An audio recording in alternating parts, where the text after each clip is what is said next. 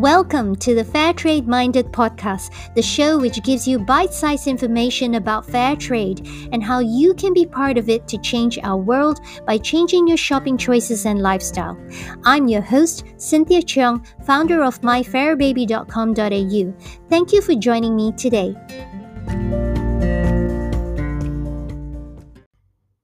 Hello again! In today's episode, I'll be exploring Principle 2 of the WFTO 10 Fair Trade Principles.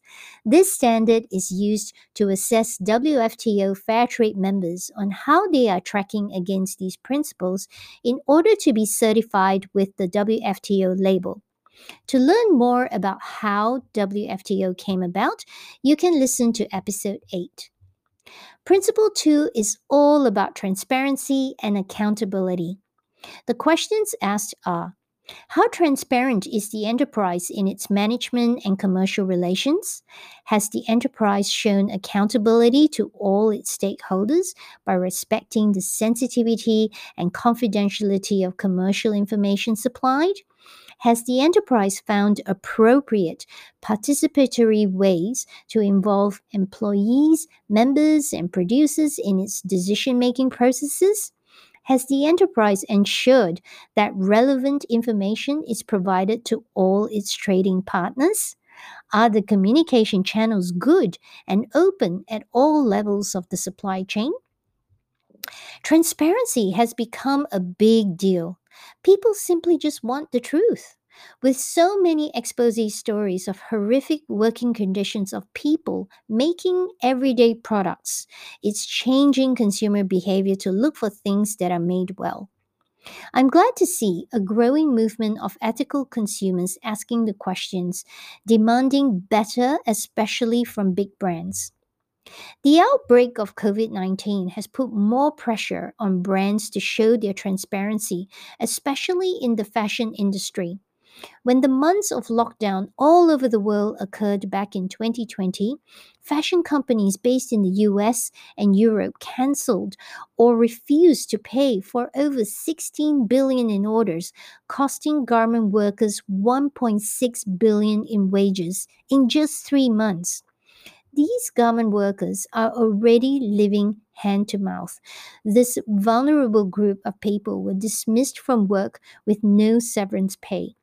Many of these garment workers are women, and those who were pregnant were sent home first. I read a report about the impact of COVID-19 on Bangladeshi garment workers. There was a story of a couple who worked in a garment factory near Dhaka. When the factory closed down due to the pandemic, the young couple lost any means for income and had to sell their newborn baby because they could not pay the hospital bill, which was less than $300. Fortunately, the local police rescued the baby and returned the child to their parents. The report found that during the lockdown, the majority of Bangladeshi workers either had no food reserves at home or some only had enough for 1 to 3 days to survive. Whilst in our developed country like Australia, where lockdowns meant there's a shortage in toilet paper, countries like Bangladesh meant people will starve. These vulnerable workers live in meager standards with no fridges. It was found after the lockdowns were over and the factories reopened, the garment workers who could return were not given any COVID-19 briefing to socially distance or were given any safety gear and any access to health care should they fall ill. There were reports on increased infections and deaths as a result.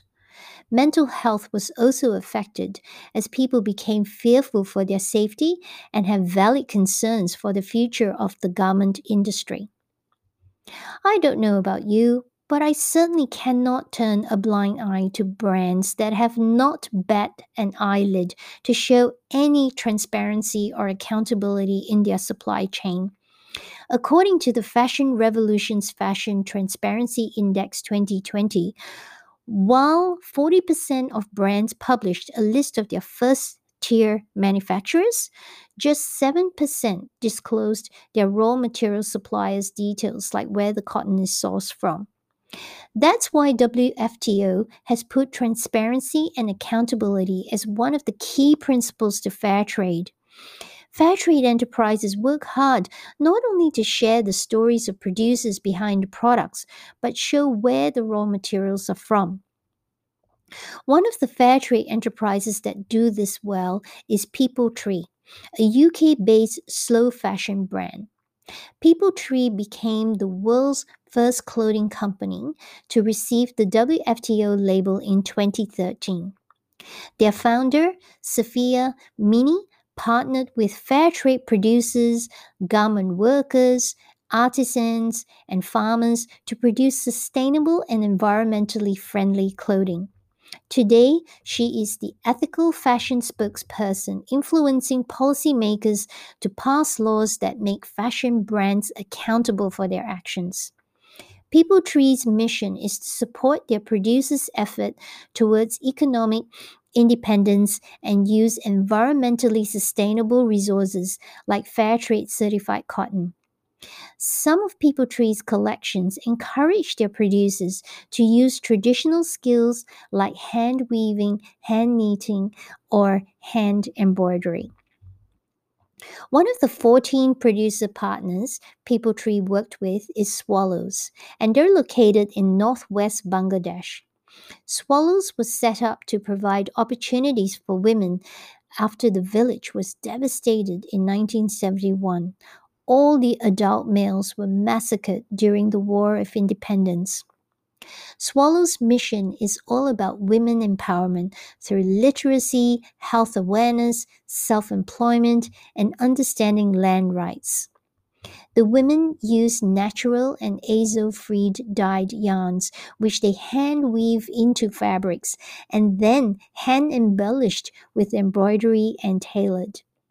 Profits from fair trade help cover the running costs of the Swallows School, and People Tree started a daycare center for the workers' babies and toddlers in 2007.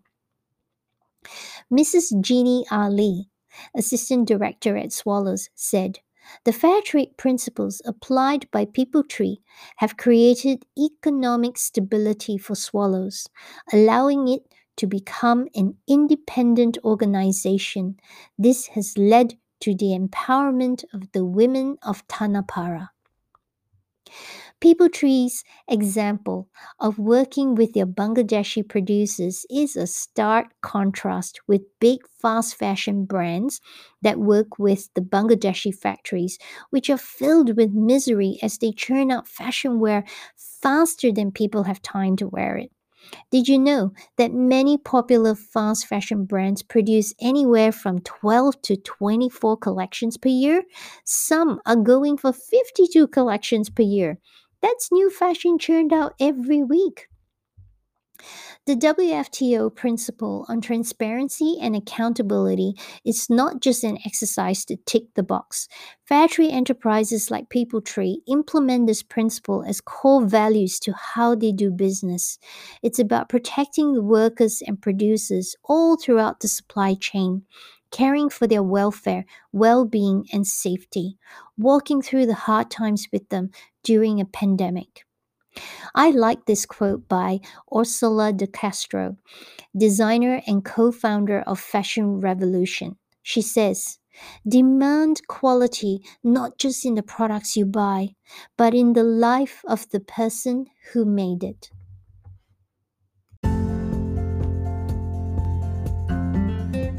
I hope you've enjoyed this podcast episode. Please follow us, and if you're listening to us today from Apple Podcasts, please rate and comment because it helps others to find this podcast to learn more bite-sized lessons and stories of fair trade. Until next time, let's be fair trade minded.